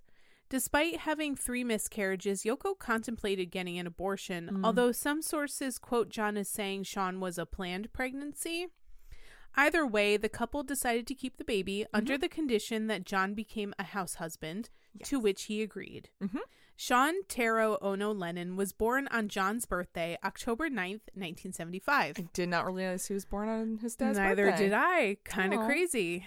It was obvious that John was in love with his son and wanted to raise him properly. But the way John treated each son was distinct and obvious. Mm-hmm. It was like he knew he fucked up with Julian, so he tried extra hard with Sean. Mm-hmm. But Julian was still there, and John could have fixed things with him. Mm-hmm. Instead, phone calls became fewer and farther between while he concentrated on spoiling his new baby. That makes you a rat dad. Yeah. Yeah, like, if you wanted to fix the way that you raised your first son, fix your relationship with your first son. Yeah. Don't try and fix it by spoiling your second son and making it obvious that you're spoiling this kid to your first son. Yeah. That's how you fuck up Yeah. your first son even more. Good job. So, like, your whole plan was dumb from the beginning, and, like, you just fucked it up. You made it dumber somehow. You made it even worse. Ugh. Anyway. Julian wouldn't even meet his baby brother until Sean was 2 years old. Because he was just like, nope, I'm going to concentrate on this kid now and spoil the shit out of him. But, like, I'm making up for what I fucked up with you. So, like, fuck off. Ugh, sure. Yeah. For the next 5 years, John and Yoko took a break from public life and concentrated on their family. The rift between John and Julian would never really heal, as John never got help for his explosive temper and erratic outbursts. Nope. Julian, when he was visiting with John and Yoko, learned to tiptoe around his father and anticipate his outbursts after one particular incident. The family was having breakfast and joking around when Julian giggled. John turned to him in a fury and screamed, "I can't stand the way you fucking laugh. Never let me hear your fucking horrible laugh again." And sent Julian to his room crying. And after that, Julian was like, I can't do anything around my dad. I really want to make up for how shitty I was to my first son. I'm going to make him feel bad about everything he's ever done in his fucking life. I'm going to emasculate him in front of everybody and then tell him he's a fucking piece of shit. Yeah, sure. Go ahead. That fixes everything. This is your symbol of peace and love, everyone. Exactly. That is like the hypocritical thing about John, is that his entire solo career was about peace and love and anti-war and being kind to one another and loving one another. But as a person, he was the most exclusive, most insulting piece of shit to his own fucking offspring. Yeah. His only family. one of them. And only one. Well, there were some times when he was not the greatest dad to Sean either. But it was very, very prevalent in his parenting towards Julian. Ugh. Yeah. And Julian, like, looks exactly like him and sounds just like him, too. I think now Sean looks exactly like John. Oh, they've done a little flipperoo. Holy shit. Okay. Sean looks exactly like John. That's Julian, crazy. definitely. Julian's funny because, like, from his nose up, he is Cynthia. From his nose down, he's his dad. That's funny. But I think Julian looks far more like Cynthia than he does John. Oh, wow. Sean, however, holy fuck, spinning image. It's Crazy. creepy. Messed up, man. Either way, like, Julian is permanently fucked up because of his father's behavior. And that's so wrong. Yep. He did the same thing to his kid that was done to him. He had an infinite amount of opportunities to permanently fix his rift with Julian and to be just a good dad. And he wasn't. Nope. He fucked it up every time. Yeah. The ebb and flow of John and Julian's relationship was at a high point in 1980. John and Yoko had an apartment at the Dakota Building in Manhattan across from Central Park and were running their business empire from there. They owned 5 units in the building, including an entire unit solely for housing John's instruments. Wow. Yeah. I didn't realize that. Neither did I. Jesus. 5 units. That's a lot. Yeah. That's expensive. Although 1970 or 1980 money, not as expensive as it would be now. Probably. They could afford it. John and Julian were finally getting their shit together when one of the worst tragedies in modern history happened right outside the Lennons' door.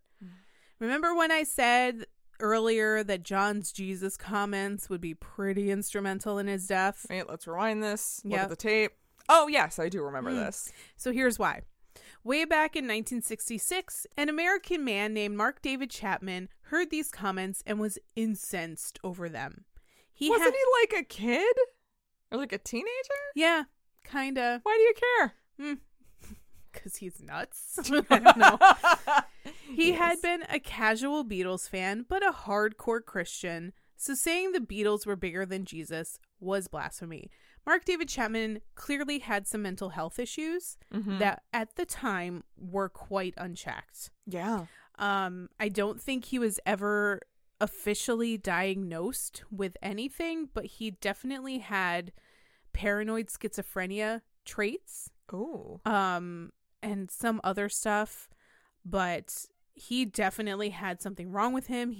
He maybe had OCD because he had a lot of obsessive traits. He obsessed over a lot of things. Yep.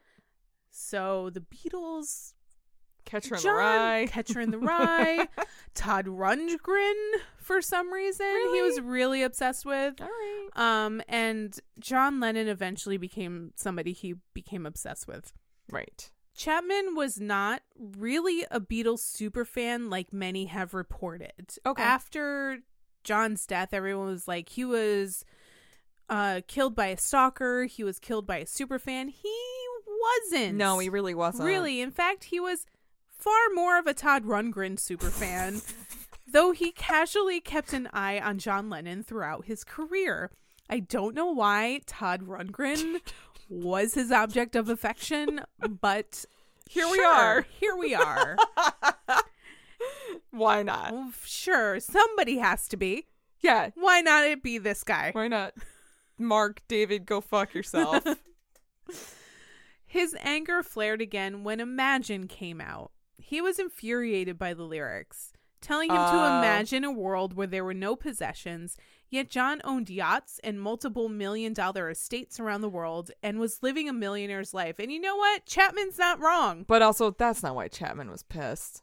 Hmm? He was mad because John said, imagine no religion.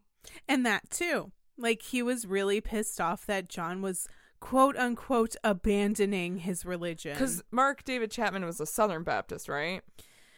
Yeah. Or Yeah. Southern Christian, at least. He was from Georgia. His priests all said no possessions, but like are probably mega church pastors. Exactly. So maybe you don't get to get mad about that. So maybe it's not just John. Maybe it's the entire Christian church. Maybe it's all of Christianity. Maybe That's kind of Christianity's just hypocritical. bullshit. And kind of have been since, I don't know, the Crusades. Maybe. But that's just me.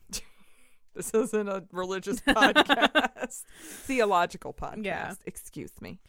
So Chapman planned John's murder for 3 months. Ugh. He originally flew from his home in Hawaii to New York City in October 1980, but got cold feet and abandoned his plans. You should have kept it that way, bro. So many times, Chapman was like, you know what? If this person had done this thing, then I wouldn't have killed John Lennon. Well, if my wife hadn't, or if my wife had, told the police that I was planning on doing this, then I wouldn't have done it. Did she know? She knew the whole time. Oh. He told her at least twice that he was like, I'm having these voices in my head tell me that I need to kill John Lennon. I did not go to this place that I told you I was going to. I actually went to New York City and I was going to kill him and I didn't. And she fucking knew that he had these ideas in his head that he had to kill John Lennon, and she didn't do anything. Hey, lady, that's when you put your husband in a psych ward. Yeah. But you know what? She's still with him. So maybe we should look at her too? yeah. Anyway. Mm-hmm. So he went back home and he'd made an appointment to see a psychologist. Good. But Yeah. skipped the session and flew back to New York City on December 6th. No, bad. The plan was back on. No. The next day, Chapman spent his time offering coke to taxi drivers and accosting James Taylor in a subway station. That's when James Taylor should have called the police. Shoulda, but he didn't. On December 8th, he went to the Dakota apartment building with a newly purchased copy of The Catcher in the Rye, a book he was so obsessed with that he truly believed he was the main character, Holden Caulfield. Of course he did. Which, like, Of fucking course. A grown man obsessing over Catcher in the Rye and thinking that he's Holden Caulfield. Everybody's What? phony. Oh my God, the worst. You're phony. Everybody's a phony. No, fuck you. I hate Catcher in the Rye. I hate all of it. Like, You're like, all of this, I hate it. I don't even want to talk about it. I have to. it's making me. He stood outside the Dakota the entire day, which would have seemed sus, but there was constantly a group of fans standing out there anyway, so he didn't look out of place. Right. Around 5 p.m., John and Yoko left the Dakota and walked to a waiting limo that would take them to the record plant recording studio. Chapman saw them, but got tongue-tied and simply stuck out his double fantasy record for John to sign. John signed it and handed it back, saying something like, "Is that it? Is that what you wanted?" Chapman didn't say anything, and John and Yoko got in the car and left. Oh. They arrived back at the Dakota just before 11 p.m. the same evening. Yoko walked by Chapman first, followed by John, neither of whom said anything to Chapman. John had gotten a few meters away when Chapman pulled out a .38 special revolver and fired 5 shots at John. 4 of the hollow point bullets hit him in the back and shoulder, puncturing his lung and artery. He crashed through a glass door and fell on the floor and never got up again, and he was pronounced dead on arrival. Chapman never left the scene. The cops found him sitting on the sidewalk reading his copy of Catcher in the Rye. He was charged with second-degree murder and subjected to multiple psychological examinations. I'm not entirely sure why he was charged with second-degree murder and not first. I was thinking about that. First is meditated, it was correct? 100% premeditated. So I don't know why second-degree murder. Is it because they're assuming he has some psychological problems? I guess so, That because must that be. was like immediately brought up. Yeah, that must be what it was. Yeah. Ugh. His defense team tried to use the insanity defense, but Chapman ultimately pleaded guilty to second-degree murder and was sentenced to 20 years to life. He is still in jail to this Good. day. Fuck him. And his wife still supports him. That's really fucking weird. In the meantime, John's family and the world mourned his tragic death. Everyone knows where they were when they heard John Lennon died, if you were alive. I was going to say, we were not born yet. Not born yet. Julian was living in Wales with his mother at the time and was only 17 years old, the same age John was when he lost his mother. Oh my fucking God, are you serious? Seriously, the amount of history repeating itself in this story is ridiculous. Oh. It's mind-blowing. That's awful. Only 48 hours after John died, Yoko announced that there would be no funeral. She had his remains cremated and then scattered in Central Park. Eventually, in that area in Central Park, it would be dedicated to John Lennon and renamed Strawberry Fields. Yep, I've been there. She didn't include Julian in any arrangements. Yeah, this is kind of one of the things I don't like about Yoko. Yeah. Because, like, yo, bitch, this is his son. Yeah. Come on. Like, have a goddamn heart. Even in a statement about John's death and her family, she did not include Julian in it. Yeah. She literally quoted things that Julian said and didn't attribute them to him and like took them as her own quotes, and then signed the letter Yoko and Sean. Didn't include Julian.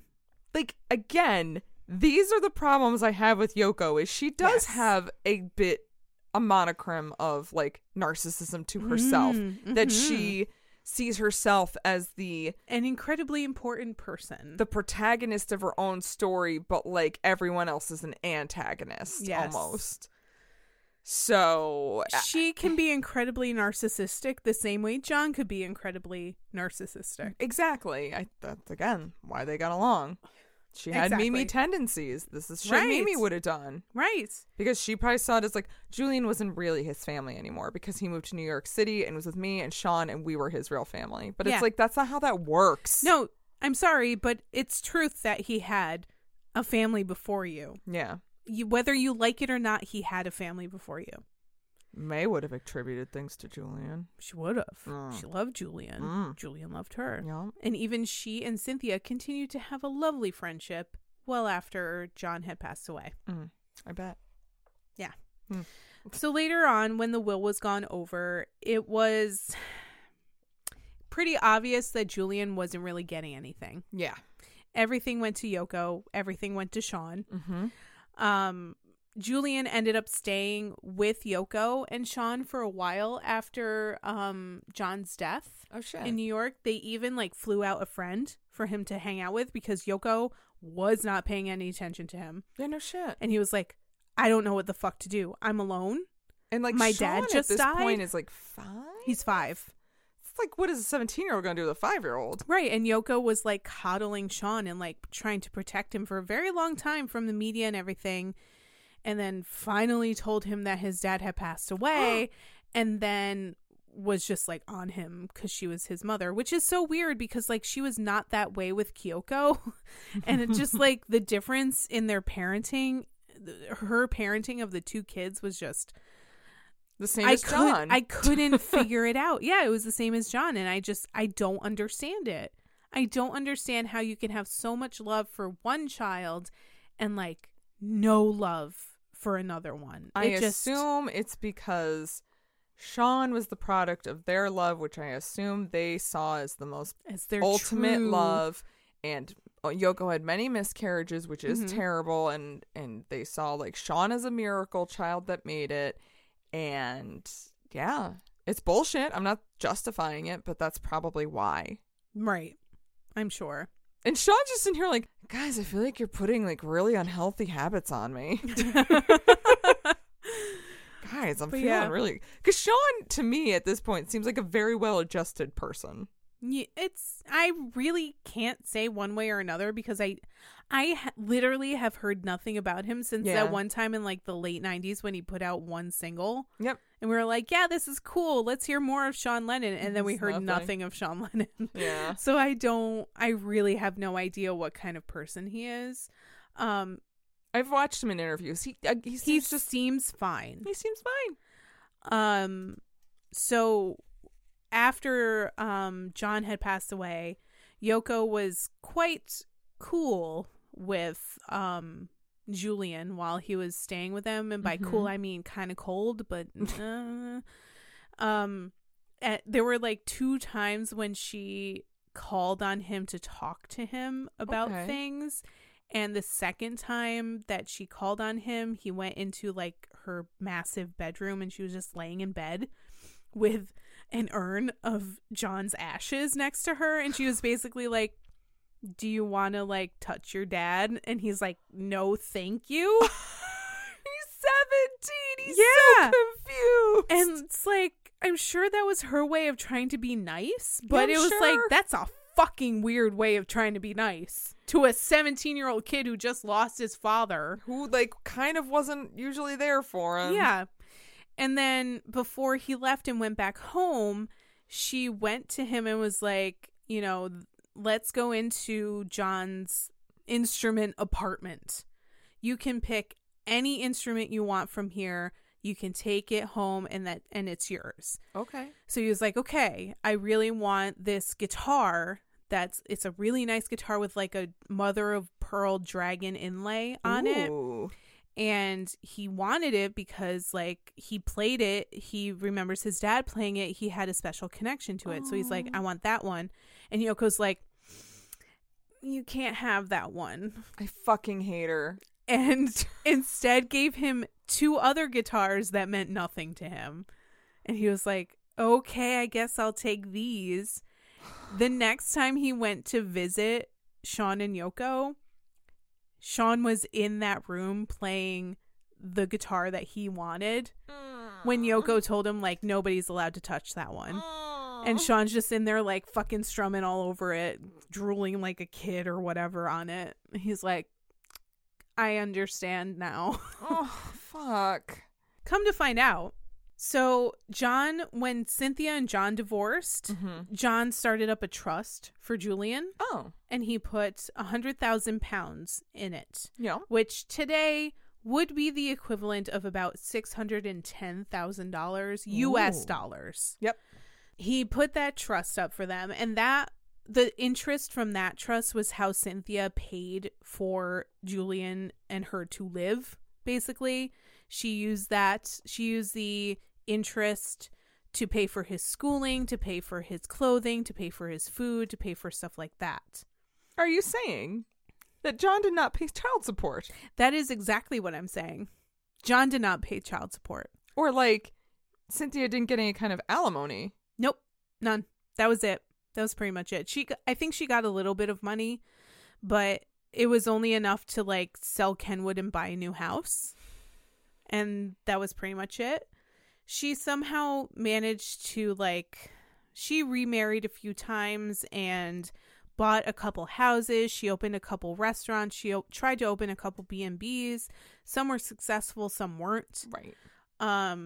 So that was how she supported herself. But when it came to Julian, all of his school fees, anything he needed for school, and just some money to get through the year, she would use the interest from that trust.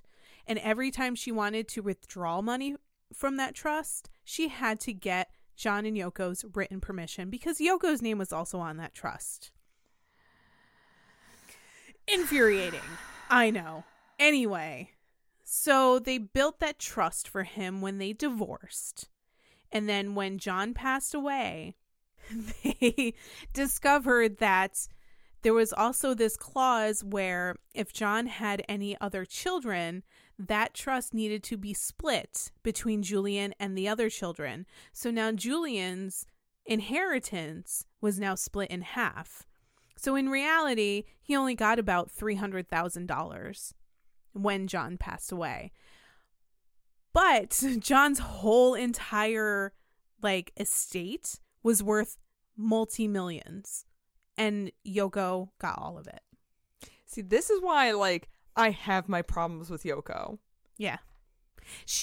And even though she got all of that, she didn't even offer to give any of it to Julian. Oh, no way. Oh, I thought Yoko was the most generous. No, I didn't. No. I don't think that Yoko is that great of a person.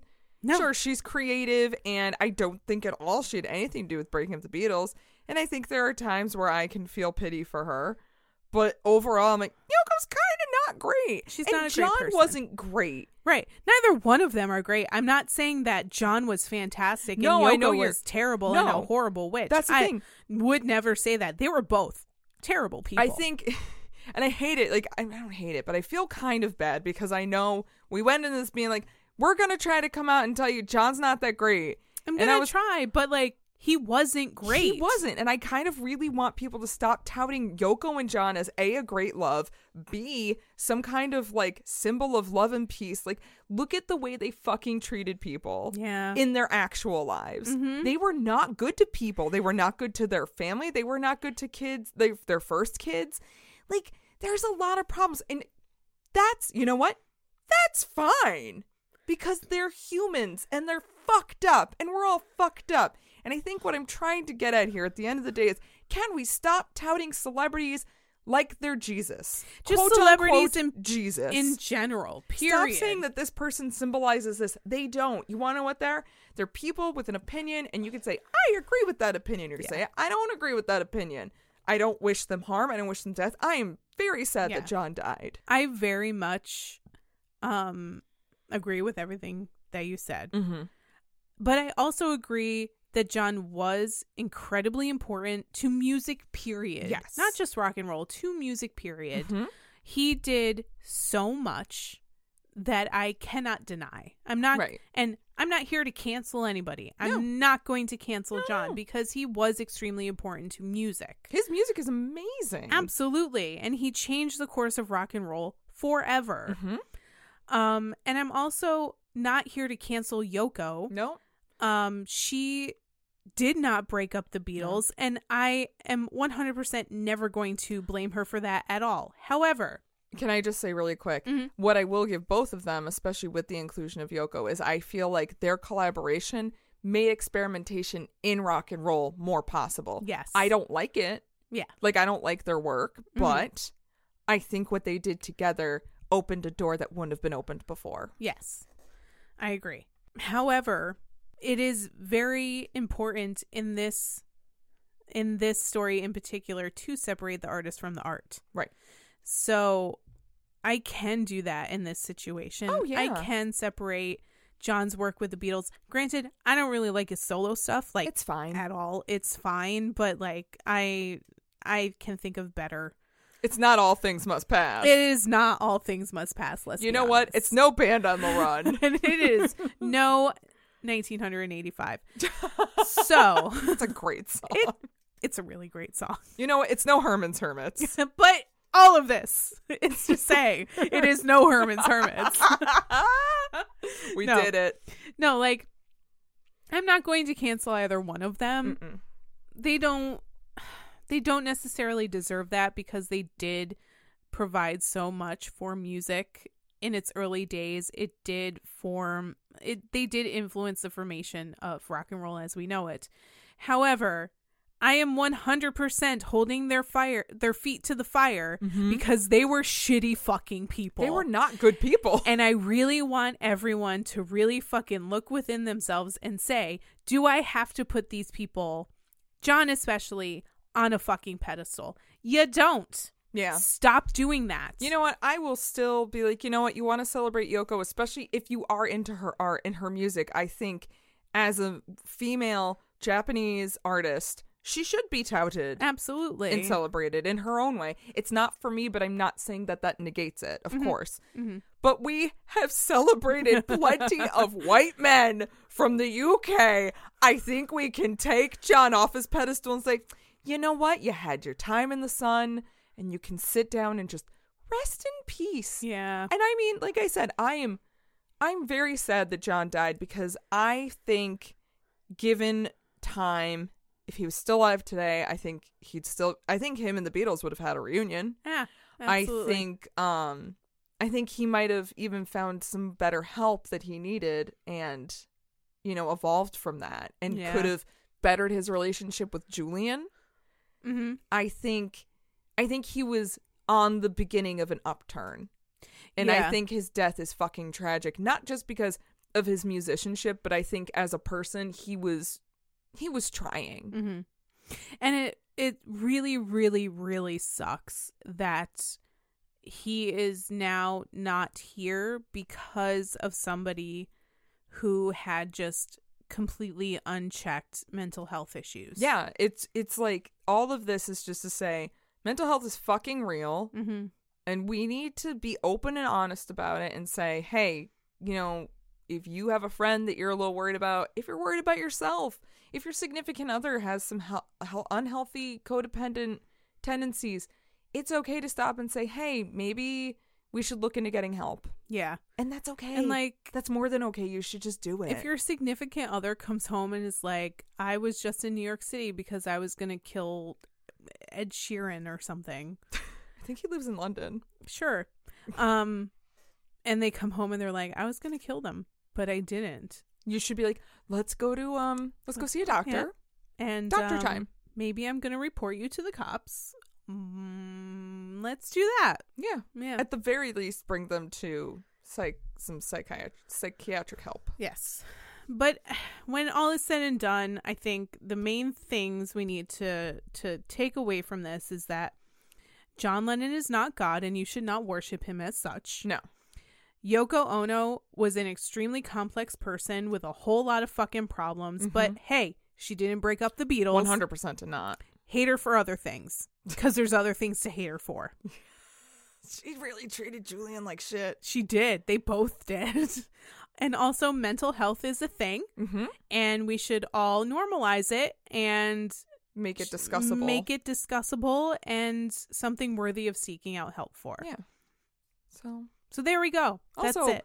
Julian and Sean are apparently good friends. Good. They should be. I'm glad that they are. They loved each other. Yeah. They absolutely adored each other when they were children. They changed the fucking shit path that their parents put them on. Both of them have become pretty successful musicians in their own right. Yep. And that's they great. Get along, and they are trying to not repeat the mistakes of the past. So good for them. Good for them. Yay. Wow, this was a lot. I'm ready to be done with the Beatles. We're divorced. I have the papers here signed up. The ink actually isn't even dry. We're going to walk around with our hands clasped together because we just divorced the Beatles. Cool. Sounds good. Sounds like a good idea. I don't need to talk about the Beatles again for a very long time. Please don't ask us questions. Please don't try and discuss it with us. We're done. No, you can discuss and ask that's questions. Fine. It's fine. We can continue to talk. And I mean, I actually would enjoy continuing conversations about the Beatles. It's fine. Especially because I'm just done doing research on it. I am totally cool to talk to somebody who want- has another point of view. And I'll be like, yes, please tell me your point of view. Please. Like, I love Cynthia and everything, but I'm done with her point of view. She's lovely. She is. Yes. Or she was. She was. She passed away. Yeah. Either way, the Beatles are complex human beings, and each one of them tells every story differently. And you're like, I don't actually, you know what? At the end of the day, I don't know what happened. Yeah. The Beatles went on Ed Sullivan. You know what, guys? Trash all these episodes. Yeah, you know what? We don't know what we're talking about. We got to the end. It's all bullshit. We gaslit ya. Thanks for listening. We hope you guys overall enjoyed this series. We are going to come back next week with the complete opposite of the Beatles. Please do. I am so excited. Yes, it is very different, and it's very fun and exciting. So buckle up for that one. Yes. Anyway, and if you are digging everything, or if you missed any of the Beatles, you can go check out our previous episodes at our website, www.rockcandypodcast.com. You can also follow our social medias. We got Facebook, Twitter, Instagram. And you can comment on things or whatever. Toss us an email. We're cool. We'll chat. All that stuff. Yeah. Also, we have a few options if you want to give us some money. Money, please. Because that would be nice. You can subscribe to our Patreon, where you can get some sweet swag and some bonus episodes every month. And you can get that at patreon.com/rockcandypodcast. Or you can buy some of our merch, which seems to be pretty popular these days. We have some shirts, some sweatshirts. What do we have? Tote bags, masks, mugs, pillows. We have a whole bunch of shit over on TeePublic. Yeah. Who is a great little website. I like TeePublic. They've been fun. Yeah, they have been fun. And you just got some stuff from Muses podcast. I did. I got stuff actually from our friends at So Wizard and from Muses. Oh, that's right. I saw your mask from So Wizard, actually, and it is delightful. It's very cute and really comfortable. So I will say this about TeePublic. If you get a mask there, very comfortable. And then I got a nice pillow for my reading nook where I do all of my research from Muses, and also very cute, comfortable pillow. So yeah, and you just bought some of our own merch. I actually also bought a lot of our own merch, which our tote bag can fit records in it, so that's good. That's good. It's good for some record shopping. So I gotta go crate digging. Maybe we'll post some pictures of you with our stuff. We will, and also if you guys have pictures of you and our stuff, send it to us. We'll post it. Yeah, exciting. Yeah. All right. Cool. So I guess that's it for this week. Again, come in next week if you're interested for something that is the complete opposite of a white British man. the exact opposite. Thank God. I'm tired of white British men. All right. I guess we're not talking about white British men anymore. Thank Jesus. Thank Jesus. But also thank the Beatles because they're bigger than Jesus. Yeah. And you know what? Thank pirates. Thank pirates. Yeah. And with that, party on, Ashley. Party on, Maggie. And party on, you crazy kids out there. Bye. Mrs. Brown, you've got a lovely structure. With one of the best savings rates in America, banking with Capital One is the easiest decision in the history of decisions. Even easier than choosing Slash to be in your band. Next up for lead guitar. You're in. Cool. Yep, even easier than that. And with no fees or minimums on checking and savings accounts, is it even a decision? That's banking reimagined. What's in your wallet? Terms apply. See CapitalOne.com/bank for details. Capital One NA, member FDIC. It's NFL draft season, and that means it's time to start thinking about fantasy football. FantasyPoints.com features industry-leading experts and prognosticators using proprietary hand-charted data to help you score more fantasy points. FantasyPoints.com is the place to go for whatever kind of fantasy football you play. Whether you play fantasy football, daily fantasy sports, or do a little bit of everything, Fantasy Points has the meticulously researched content to guide you to victory. And why wait for the fall? Fantasy Points also covers the new spring football league, the UFL. Join the guru, John Hansen, Scott Barrett, Joe Dolan, and other massive names in the fantasy football universe with an exclusive offer. Use code Pantheon for 15% off any Fantasy Points package, including the all-in package, with access to every article, tool, and data nugget that Fantasy Points has to offer. That's FantasyPoints.com and code Pantheon for 15% off at Fantasy Points. FantasyPoints.com, code Pantheon. Score more fantasy points.